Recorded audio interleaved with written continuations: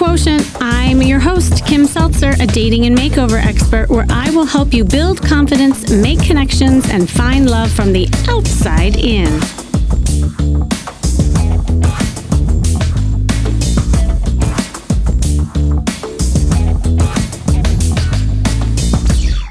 Do you know what your brand voice is when it comes to dating? So here's the thing. A brand voice in business represents the personality of a company and a product, in addition to the logo and the colors and the slogan and the tagline and all that jazz that, goes into business that make up a brand story. The brand voice is what binds it all together. What you say and how you say it will set the tone and is essential in forming your identity. A brand voice helps consumers identify your brand from others, just like your voice is distinguishable from other people. So, what if you applied these principles to how you show up, dress up, and communicate your brand when it comes to dating? And most importantly, are you speaking your truth to who you are in an authentic way? I find that a lot of people do what I call shape shifting, right? Which is you kind of morph into something that other people want of you or want to see of you, so that you create an inauthentic connection. And that's why lopsided situations in relationships happen. I remember there was a man who I was working with who had a history of people-pleasing behavior. And he was in a marriage where he constantly did things for his wife. And he admitted that when he first met her, he wasn't entirely into her, but he didn't have a lot of dating experience, and he just kind of fell into the vortex of the relationship and really fast. And guess what he did? He was shape-shifting into what she wanted of him. Fast forward to by the time I met him, he had divorced her after 15 years of marriage and felt completely lost in who he was and how to date. And his identity really had been wrapped up with his wife and what he did for her. And so there he was with no identity. He did not have a voice, or a brand voice for that matter, and definitely didn't have a great wardrobe. So we had to start there.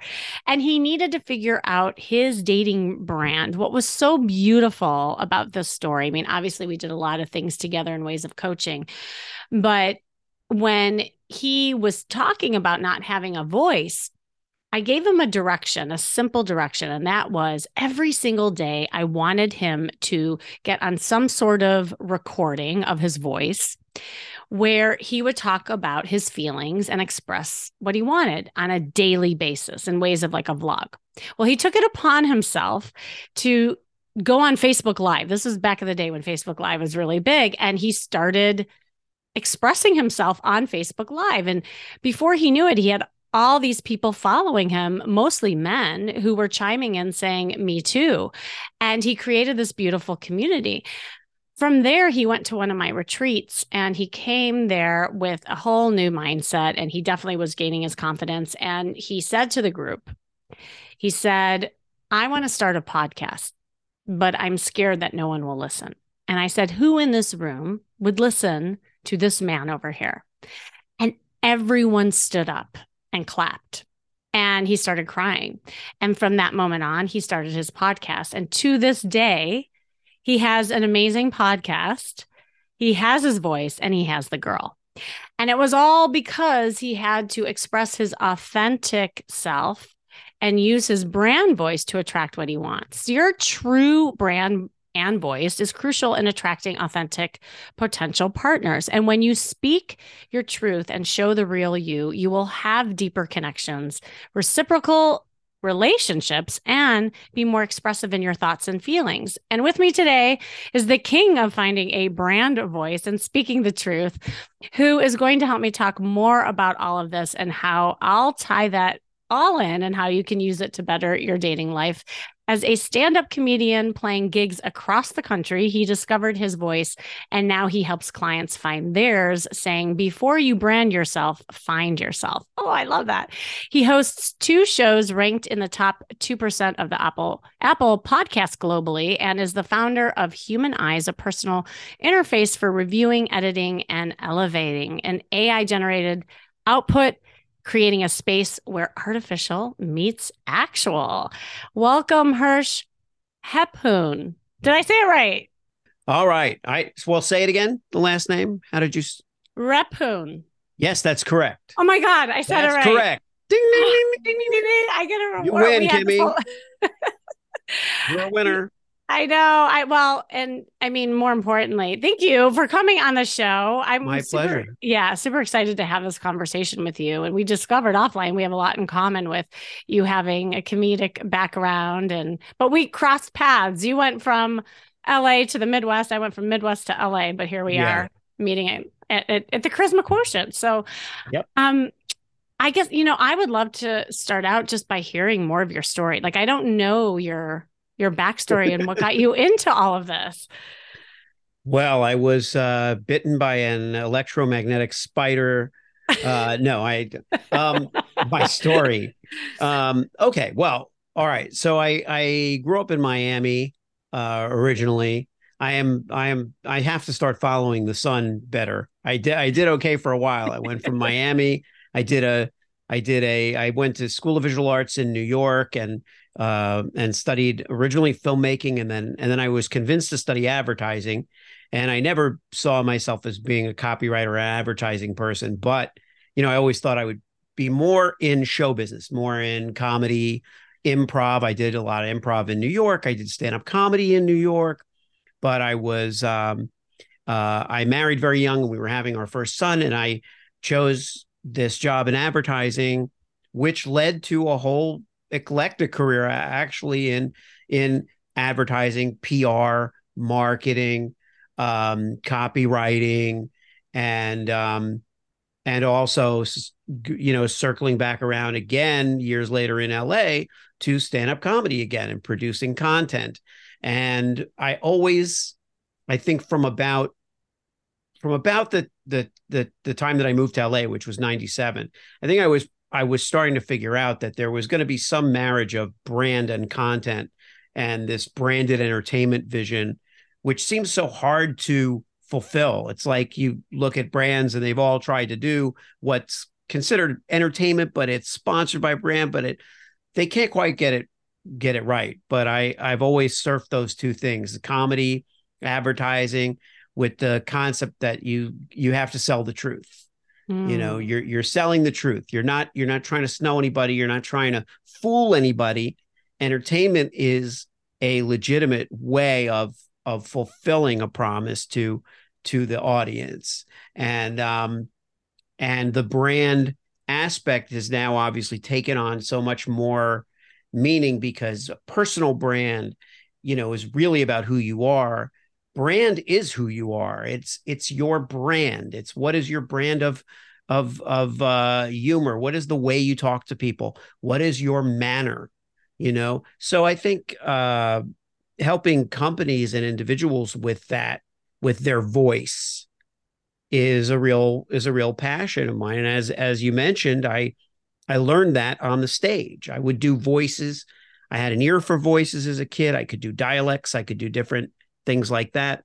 And after doing so much stand up, I finally started doing it in my own voice.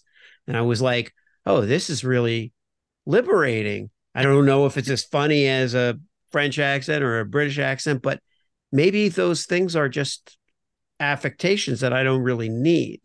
Maybe the humor and the intelligence and the point of view are there, and I'm just piling all this stuff on top of it. So that's how I kind of became a voice expert, if you will.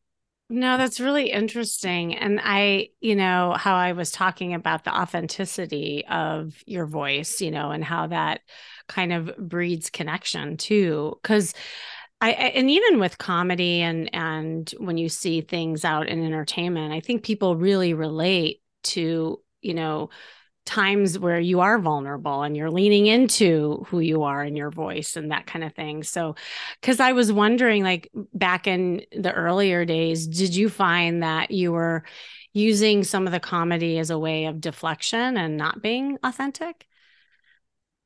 I think it was almost the opposite. It was that Ah, the voices allowed me to be authentic, except I was authentic in a synthetic, you know, outfit. It's like, yeah. as a British character or whatever it might be in this, and often it would be a reflection of who I was talking to, Hmm.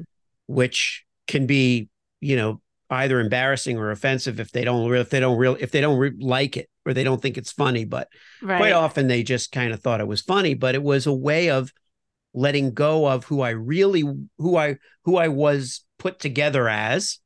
And so as Hersh, having to be Hersh and be all the things that Hersh has to be, and then that was very heavy to me. So going into a new situation and just being British, and I could still be more or less myself, but I could inhabit life in a way that was liberating. And but it took a while to be as comfortable as myself on stage as I was doing the characters. No, that makes total sense to me. I mean, actually, this is hot off the press. I just got back from one of my dating retreats that I did, and I did a lot of improv games in there with Oh, the cool. folks, and it was awesome. And we played freeze, as you probably know Yeah. that, right? Right. Yeah. And we played other games. And what was interesting is that it did exactly what you said. It gave a lot of the people permission to have a voice, express feelings in ways of a character that might Yeah. be kind of super scary otherwise. Right. And they even talked about it afterwards, is that, wow, like they didn't know that they had it in them. For instance, there was a woman who um, she just keeps saying, I don't know how to flirt. I don't know how to flirt. I'm a bad flirt. And yet I gave her the role of being the biggest flirt on stage. And everyone was blown away because guess what? She was the biggest flirt. Yeah. But it was giving her that voice, that permission to do that. And like what you said, sometimes it takes kind of that distance to then merge to the authentic self at some point. Mhm. Yeah. Yeah, I wondered, like, for you, just applying this for dating, because you said that you had been married before, right? And like, how did your journey with your voice and shape your relationships? Well, I think that I think that until very recently, probably a few years, let's say until the pandemic. I think there was a if I think for everybody the pandemic's a turning point, a pivotal point, something like that. So, but I think I always had to tap into that those voices and those personas, those liberated, colorful personas to feel confident. And so when I got divorced, that was the only way that I could really feel like I could be confident, Mm. really. But it wasn't on the stage. I wasn't really doing stand up. I don't know what I was doing. I was working in advertising. I was working in, I was entertaining as a, in a business setting, but I wasn't doing the stage that much. But I started doing I had a writing partner. I had a writing partner. We wrote some screenplays together, and we wrote a TV pilot, and it was about a British. It was like it like kind of foretold the Osbournes. It was before the Osbournes, but it was about a British rock star who had blown his vocal cords out and had licensed his life rights to a documentary company so that he could pay his bills and keep his house. And it was called The Miserable Life of Ian Staines. And this character, I was doing this character, and I actually met my wife, my current wife. Her sister was in it, and we needed a voiceover, and her sister wasn't available, and she was available, and we just kind of became friends. It wasn't like anything crazy. We didn't know each other very well. And then I asked her out, and I think that that moment, I kind of became at least more comfortable just being myself in a situation where I was like, okay, I'm divorced. I got three kids. My life's kind of a mess. I'm kind of like in an upheaval, and I'm who knows where I'll land. And I'm doing this crazy, you know, show business thing, and then I got the advertising thing, the screenwriting. Who knows? I'm like, you feel vulnerable. I was at my most vulnerable, so let's put it that way. Mm. So I think at that point I had, I there wasn't any point in trying to charm with those other things, with the talent. The talent was good, was there, but it wasn't what I was going to use. It was more just the honesty and the kind of just openness. And that, so I think that was a turning point. And then over the succeeding years, and that's like 18 years ago now. So I think over that time, I got way back into comedy, started out again with all the voices and all the stuff, and then just dropped them like on a dare almost. One of my buddies was like, just do it with it, like, no voices. I'll do your set. He says, I'll do your set with no accents, and you do my set with no voices. You do just my friend's kind of humor. And he goes, let's just switch sets tonight. Who cares? Nobody cares. And we go and we do a show, and we did that. And I was like, man, I like just telling stories and jokes, and I don't have to do the voice. But it was a very long separation. It took a long time. I love that story, by the way. And I just never like, told that story really that way. Certainly not. No, I've never really told that.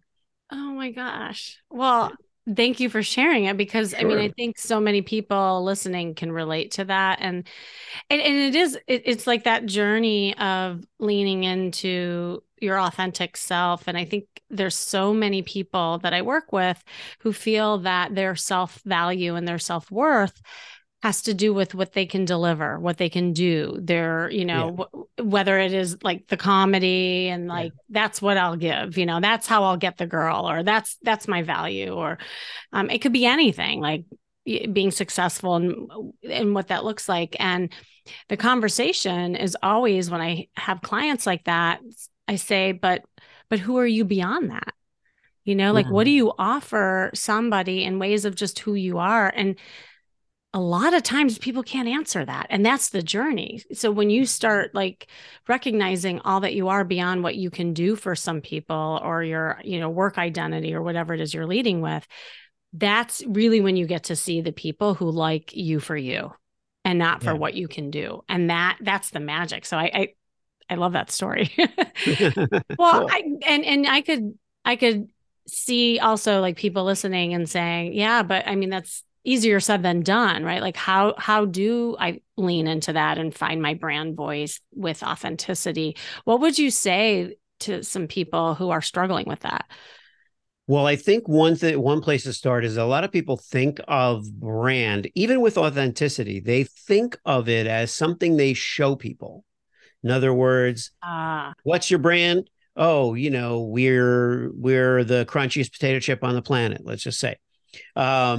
But and then they figure out, well, what do they stand for? Everybody's conscious of their image, but it's image. It's like the PR side of what am I going to say I am? And same as with the voices, it's like that all that does is add another layer of distance between you and the people you're talking to. So yeah, I was liberated by being able to inhabit somebody else, but I wasn't closer to the person I was talking to. I'd be much closer talking to them just like this. So mm, so when you remove that filter, now how do you safely remove a filter as a brand, right? You don't want to just shove yourself out there in the world with no filter to speak of, but the filter is on the inside. The filter's like back here. You That's why when I say before you brand yourself, find yourself, mm, because the advice is, okay, look inward a little bit, think about who you are. Don't worry about the way you're presenting. Like I would tell clients, don't worry about the words. Like, just talk to me. I do the words. That's what you're paying me for. I take what you tell me and I turn it into really good words, whether they're ads or emails or billboard. Doesn't matter. That's all just what the medium might be, but it's got to come from you and your heart and your passion. And I think a lot of people miss the boat on that. They hide that. Oh, well, that's yes. personal. That's my personal. thing. That's not for anybody else. Well, yeah, you can have your secrets of what you want to hold on to, but that's different from knowing who you are. Know who you are, and let that start to be what your image is about. That is awesome and so powerful. And it so relates to dating, like, and you're in Yeah, that stage of marketing yourself, because I always say, like, how do you market yourself? Attracts love. And that was the title of my TEDx talk recently, right, because there's so many, I think, misconceptions of what what you should be doing to put yourself out there. And you're right. Like, a lot of times people get caught up in what other people want of you, or what, like, oh, even on the profile, people will put on things that are not really them, or they'll have someone else write their profile or whatever that is. It's like, I just helped a woman last night do that. And I just like, just talk, like, brain dump. right. What is it that you want? And that's the half the battle too, because a lot of people can't even answer that question. So until you get really clear, like, how are you supposed to attract the business, like in your case, or the person that you want, and that's really healthy and that's like congruent with you, unless you know who you are and what you want. Yeah. Yeah, I And love that. sometimes you can be a person who doesn't know who you are and what you want. And if like I was in that moment, and if you are genuinely that, you know, that's still it's not necessarily a brand. I'm not the guy who doesn't know what he wants and is totally vulnerable and, You're right, right, right. but, but the honesty is a brand, you know, that's also a brand, you know, and so I feel like there's, there's a marriage to be made between the raw feelings, emotions that you have and the way you present them. Mm-hmm. It isn't just say what you feel, be what you feel, but there's a lot of work that you can do more, just thinking about what you want and who you are. Though worrying about what the other people are going to think of it is the worst way to approach any kind of branding. you know Yes. just Yeah. it's just doomed for personal and otherwise. You go up to somebody and you meet them for the first time and you tell them what you think they want you to say, and you might as well have you know poured a bucket of ice over yourself. It just is way. Well, I know. Not only that, as we're talking about, like, how exhausting that must Yeah. be too. Oh, Like, yes. how much headspace that must take, and energetically, and you listening, if this is you and you're like always in your head and you're thinking so much about pleasing Yeah. others or what others think of you, that no wonder it's exhausting, like approaching a woman, or, like expressing your feelings to your partner, or whatever that looks like. So, yeah, like, what would you say to someone who is scared? I mean, just like really fearful of leaning into that kind of vulnerability and finding out who they are. Well, I do acknowledge that it's an emotion. Emotions are not solved with intellectual reasoning, right? So I could say to myself, I have nothing, there's nothing to be afraid of, like stage fright, right? Exactly. Stage fright isn't brain surgery. I mean, nobody's going to die on the table there if you are completely not funny, you know. Right. Right. That would be a funny like film almost, or a funny little bit where a guy goes on Right. stage and he just does a terrible job, and there's someone in the audience who's dead, and they're like, he's dead. Yeah, He's exactly. it's like Wait, you but were do you so bad that the yes. person died, and it's like, well, that's not going to happen. But at the same time, I think maybe lean into your fear a little bit. Yeah. Think of what fear really is. When in these situations, social situations, we don't think of fear as the equivalent or the real motivator of hate, right? We don't think about hate when we're in a social situation, we're trying to meet somebody. But the fact is, fear is what hate really is. Hate is just a manifestation of fear. 100%. And so there is no such thing as hate without it. It doesn't exist without fear. And so when you think about fear that way and you're like, well, I don't want to, I don't want to be a part of that. That's like a very negative and very, I'm just going to choose the best case scenario. I do tell that to people. Just assume Mm. the best case scenario. You ever like have somebody say something or worse, text or email something, and you're not sure what they meant, and you're like, oh shit, they hate me. They're angry at me. They're belittling me, and it's like, well, just find the most positive interpretation of what they wrote and assume that that's what they meant and write back. Write back, assuming that you took it not outlandish, you know, but just assume that it's the best possible interpretation and write back. And then if they really meant it in a certain way, they'll write back and They'll tell you tell you, more yeah. explicitly, right? Right, right. And then more importantly, just pick up the phone and talk about it, right? Like, Yeah. and this is a whole other, direction. But I love that whole like leaning into fear. In fact, I don't know if you ever played this game. There was an improv game, and actually this relates to myself too, where you have to play up something that you think you're really bad at or suck at. Oh You know yeah. what I'm talking about? Okay. So I remember I was in class and way back when, and this may humor a lot of you who know me, is that I thought I sucked at storytelling. Me, who like Okay. teaches storytelling. That's what's so Right. funny about it, people who know me.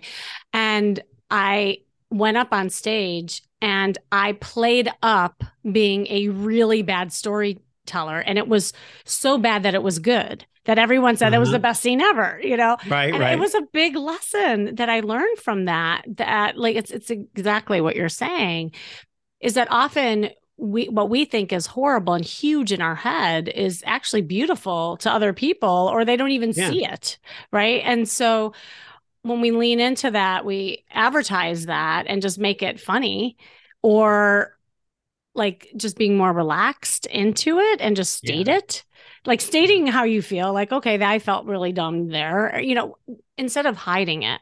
I think that Yeah. is part of finding your voice, right? You could go on a stand-up stage and do nothing but confess your fears Yeah. to the audience, and I guarantee you that they would laugh and that they would be more relaxed. Not even that you would be more relaxed. They would be relaxed. You get up, and I'm not this isn't even something that I, some kind of tremendous insight that I came upon. I literally witnessed it. There was a comedian, and he was on stage, and he was nervous, and it was an open mic, so it's people are used to like somebody being for the first time, and he turned away from the audience and he said something like, oh man, you're making me so nervous. And everybody laughed, and that release was what he needed to feel like, okay, they're not tense now, so Yes. I can relax now. It's not going to turn around and be the biggest set of his life, but at the same time, you could literally confess your fears and be completely at ease once you've I done it. love that. I There's love no that. The other side of your fears is a very bold and courageous place. That's awesome. It's so funny because this weekend I did party quirks with them, Uh-huh. and that's another like Yeah. improv game. And so what I did is I took the things that they thought they were bad at and I made them that character. Right. Yeah. And so like the one who didn't think she was a flirt, like Right. whatever it was. And to your point, there was so much humor that came out of it. Like you said, that release, I think Yeah. that is so important. Well, and it brings me to another question, and I think you'll have a really insightful answer, because there's a fine line between you using humor to deflect and using humor to release. Can you Uh-huh. talk about that a little bit? Oh wow. That's really great, Kimmy. Well, because the I started I have a couple of podcasts. One of them is called Truth Tastes Funny, which I started because truth tastes funny, because we were coming out of the pandemic. There's a lot of chaos. Nobody even knows what truth is. But if we do know what reality is, like something really happens and we're dealing with it, we need humor to diffuse the tension. But I believe that the difference between deflecting and diffusing is that diffusion can actually be permanent. You Mm. can actually accept something once you diffuse the tension. With deflecting, all you're doing is putting it off. It's still there, you know? So, that's where I learned about this self-deprecation trap that we fall into. I was a victim of my own self-deprecation for years and years. And sometimes it was even so obvious as to not be you know, taken seriously. Like, oh, I suck at that, or I can't, Yeah. so and so could do that. I can't do that, you know, and it's also kind of a false modesty where it's like you just don't volunteer for something you're really good at or that you could do. It could be subtle too, but I think when you use humor to make fun of yourself and deflect some of the pain and do all that stuff, you're not solving the problem, you're just delaying it. Whereas if you can just take, the truth tastes funny thing is that, you can swallow it, you can take it, you can take the truth. It's not going to taste great. It may be a little funny, may taste a little funny, but you can get it down. Just get it down. Take your medicine. And so that's where I think the diffusion is a way more useful tool than That's than de- fantastic. deflection. Yes, yeah. There's a fine line because I know, like, Yeah. I see that even like on first dates, or people will use humor to just either put themselves down, which is almost off-putting, or they'll deflect themselves, like so they don't really, Right. like, they're not real, kind of thing. So I think Right. that's good. Well, you look at comics like Rodney Dangerfield or Hmm. Joan Rivers, Phyllis Diller, where they would make fun of themselves constantly, and clearly earlier on they had been made fun of or somebody made fun of them, but they knew that when the light went off, they were the one who was standing on that stage. They were the hero in that moment, even if they're talking about, their house dress or their doctor hates them or their parents dropped them off and left them in the woods, whatever it Right. was. That Right. they may have had terrible, terrible parents in some cases or experiences, but they know I'm here, you know, and it took them a while to get there. Roseanne too, but it like took them a while to get there, but they reclaimed their dignity by not deflecting it. That isn't deflecting it. See, they're Right. they're they're making a joke at their expense, but they're not deflecting it. They're in charge. Dolly Parton Yeah. said the same thing. People used to make fun of her being so buxom and all of that stuff, and her image. And she said, "Yeah, but I've created this image. I know exactly what I'm doing. I control it." And she's a brilliant woman, a brilliant songwriter and philanthropist, and all that stuff. And she knew. She's like, "Look, I just figured I gotta dress the thing. I have to take the power out of the hands of the viewer and the audience and put it in my own hands." Yeah, right. Because it takes also, like, she knew in that case, it's like, there's focus there. And Yeah. instead of having the elephant in the room, it's Right. actually saying, here I am, I know it, and I'm Right. in control of it. Right. And so I know that's a great way of looking at. Oh my God, Hersh, I could go on and on with you. I'm like looking at the time, like, oh my God, we get here. Um, all right. So I have a fun request. Oh, Can we okay. please hear some some voice that you do I don't know, maybe it's like your specialty voice. Maybe you can give like parting words of wisdom in that voice, but I think that'd be Right. really fun. Right. Yeah, it's so funny. It is. I used to think that I couldn't go, like 10 minutes without doing a voice, and now it's like pulling teeth to get me to do it. But what you know how it is when you talk about I it. do. Um, but I let me see, because I'm debating whether to do like Ooh. an impression or a just a voice. a dialect. Dialects only work, the dialects work when there's a certain situation. I'll throw this story out because it'll give me a chance to do the dialect, Okay, but perfect. it's a true story, and it has to do with branding. Okay, great. So I was at the headquarters of Birkenstock, the very famous German I've heard of footwear them. brand. Yes, you've heard of them. And I was at their. I've done a lot of footwear marketing, sneaker marketing, all kinds of Oh, stuff. So cool. I'm a kind of a creative director in that world.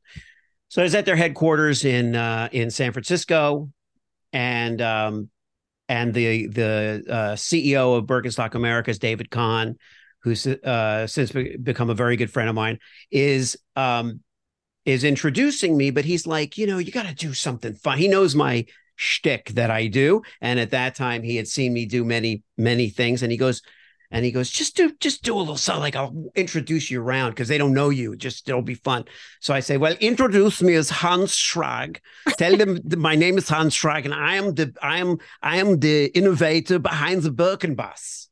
And he says, what's the Birken bus? And I said, don't worry about it. We'll go. And he says, okay, this is everybody. This is Hans Schreig. He's working with us on the new Birken bus thing. And that was all I needed. And then I was like, well, the Birken bus, the brilliance of the Birken bus is you start in San Francisco, yeah, and you stop in every retail store, every shop of Birkenstock across the country, and you're bringing them new styles for free for anyone who comes out with their Birkenstocks. Their Birkenstocks more than 20 years old. You're giving them the new one, and it's like it's a miracle. It's like a miracle, and it's the Birkenbus, and we do a whole tour, and about halfway through it, David was like, "Well, hold on a second. Let's get our VP of marketing."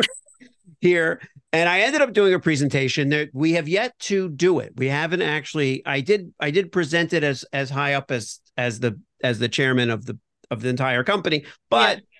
but they don't need to do that kind of advertising, because I think at this point in their storied career, I could actually hurt them. It's like, yeah, you think that's funny, but it's really, if somebody doesn't like it, one guy's like, that asshole from the bus. But Oh my so God, that's that's brilliant. that's a one that comes out of German one I used to do I used to do a lot of German showmen.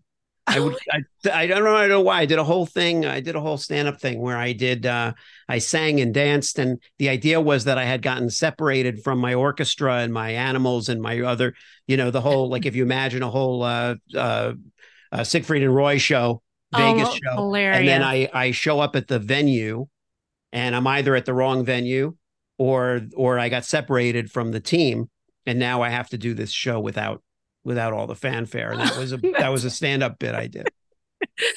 Oh my God. Well, thank you for that. That was My really pleasure. fun. I will have to have you come back on and with somebody completely different. No, Uh-huh. something That's completely right. different. Oh my gosh. Well, Hersh, thank you so much for coming on. And it was a really interesting conversation. And I think you just helped a lot of people give that permission to really like find your voice in an authentic way. And is there any like kind of parting words of wisdom that you wanted to share? And also like how people can find you and your podcast? Yes, well, the easiest way to find me, Yes, darling. now that you've got me started, it's going to become Shaken, not stood. now. Now I'm going. Yeah. Now I'm going. If you were British, I would be doing that. I How do I that with see. my friends. You can, if you search my appearances, and you'll see the British hosts. I just end up doing a British accent because it makes sense. What was the question? I'm I sorry. don't. Parting words. Parting words. Where can people find you? Where can people find me? Well, I think they can go to getmessagetherapy.com, which is always a good way to find me. If they see my name spelled out in the show notes or whatever, it's hershrephun.com also. But a lot of people do, therapy is losing the stigma of being a shameful and bad thing. So if you're a brand or you're working on your dating skills and you want to approach it from a brand narrative point of view, then a little message therapy never hurt anybody. I love it. I love it. Thank you so much. It Thank was you, super Kimmy. fun. And thank you for joining me today. You listening, this has been the Charisma Quotient, and I'm your host, of course, Kimmy Seltzer. Remember, you can build confidence, make connections, and find love from the outside in. And if you want to know more, make sure you go to my site, kimmyseltzer.com. And if you are attracting superficial or lopsided relationships in your life and want to get to more authenticity in your dating life, hop on a call with me and talk about ways that I can help you. Just click the link you see in the show notes. And remember, working on you is working on your dating life. That's all for now.